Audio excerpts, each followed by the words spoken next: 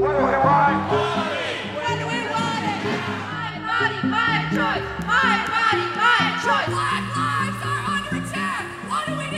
Stand up, fight back. In a culture of wild political correctness, Echo of Fidelity brings you godly content in a godless world.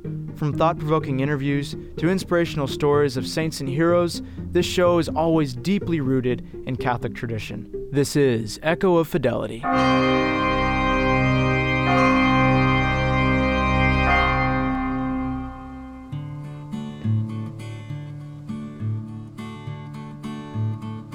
During the 15th and 16th centuries, there lived here in Quito, Ecuador, a Spanish nun whose life is a great example for us.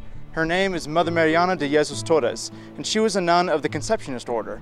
This here is her convent.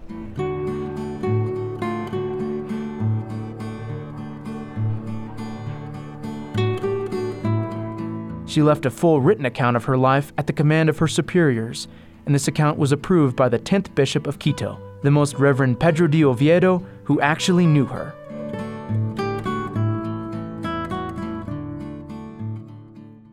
Part 1. The first apparition of Our Lady of Good Success. In the early morning of February 2nd, 1594, Mother Mariana was praying in the high choir. Prostrate with her forehead touching the floor, she implored help for her community and mercy for the sinful world. She then heard a sweet voice calling her name. Rising quickly, she beheld a most beautiful lady in an aura of light. On her left arm she held the child Jesus, and on her right a gold crozier. "Who art thou, beautiful lady?" she asked. The lady answered, "I am Mary, Mother of Good Success, the Queen of heaven and earth.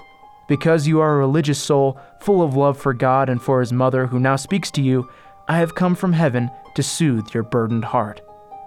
She then revealed to Mother Mariana that hers would be a long and suffering life, but she bid her never to lose courage. Saying this, she placed the infant Jesus in the humble Virgin's arms.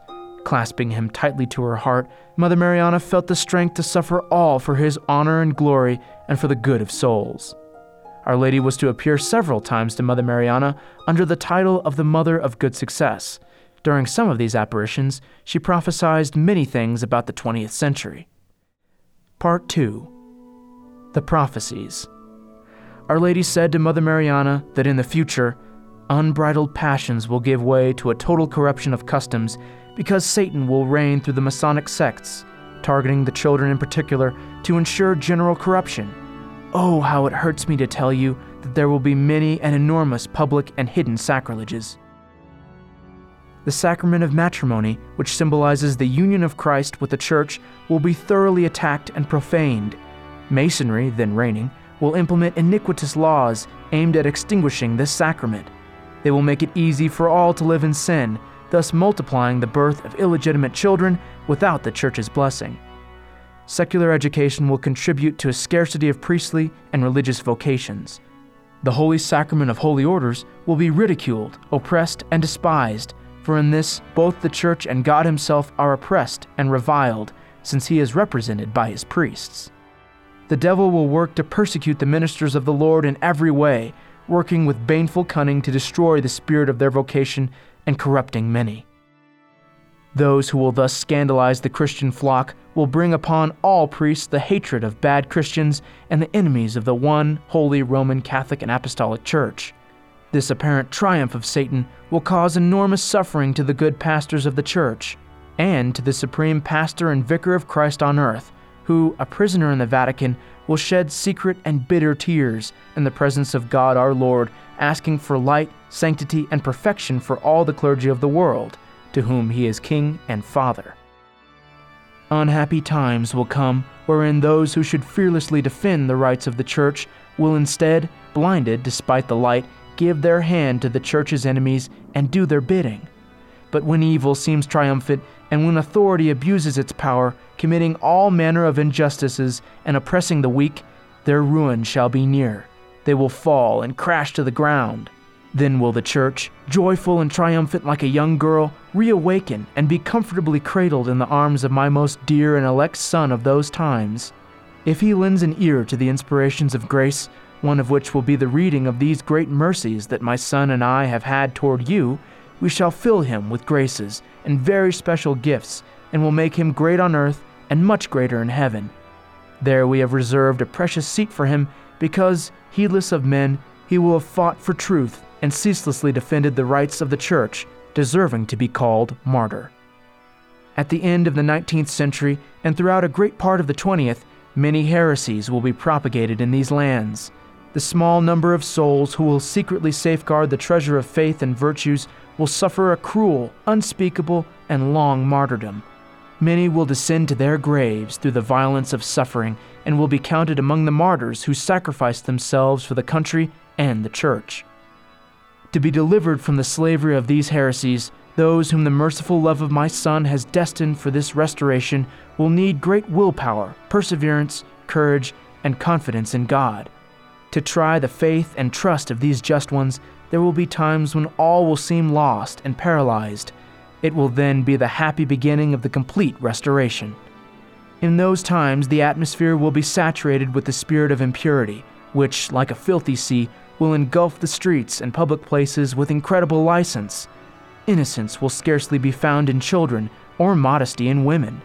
He who should speak seasonably will remain silent. There shall be scarcely any virgin souls in the world. The delicate flower of virginity will seek refuge in the cloisters. Without virginity, fire from heaven will be needed to purify these lands.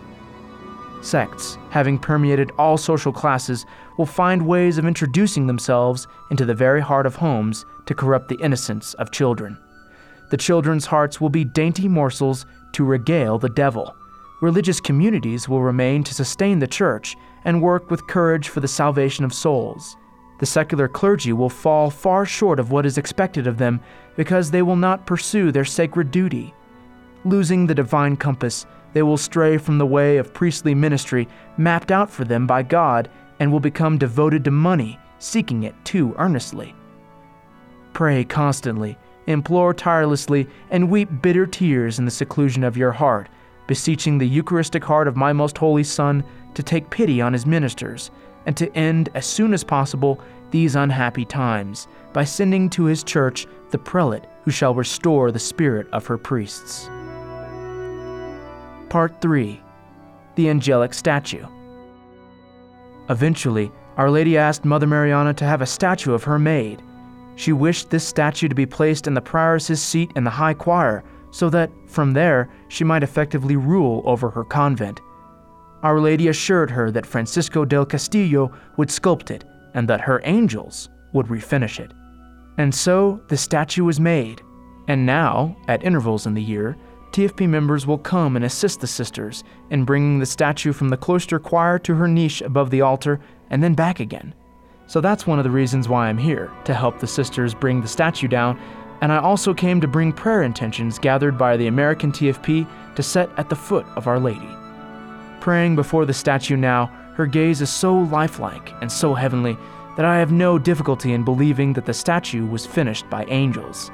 In fact, Francisco del Castillo, after stopping work on the image and returning the following day to find it much changed, said, "This precious statue is not the work of my hands. I do not know how to describe what I feel in my heart. This was made by angelic hands." Thank you so much for joining us on the Echo of Fidelity podcast. If you want to hear more stories like this one, please subscribe to us. I'll be putting a link in the description below. Godspeed.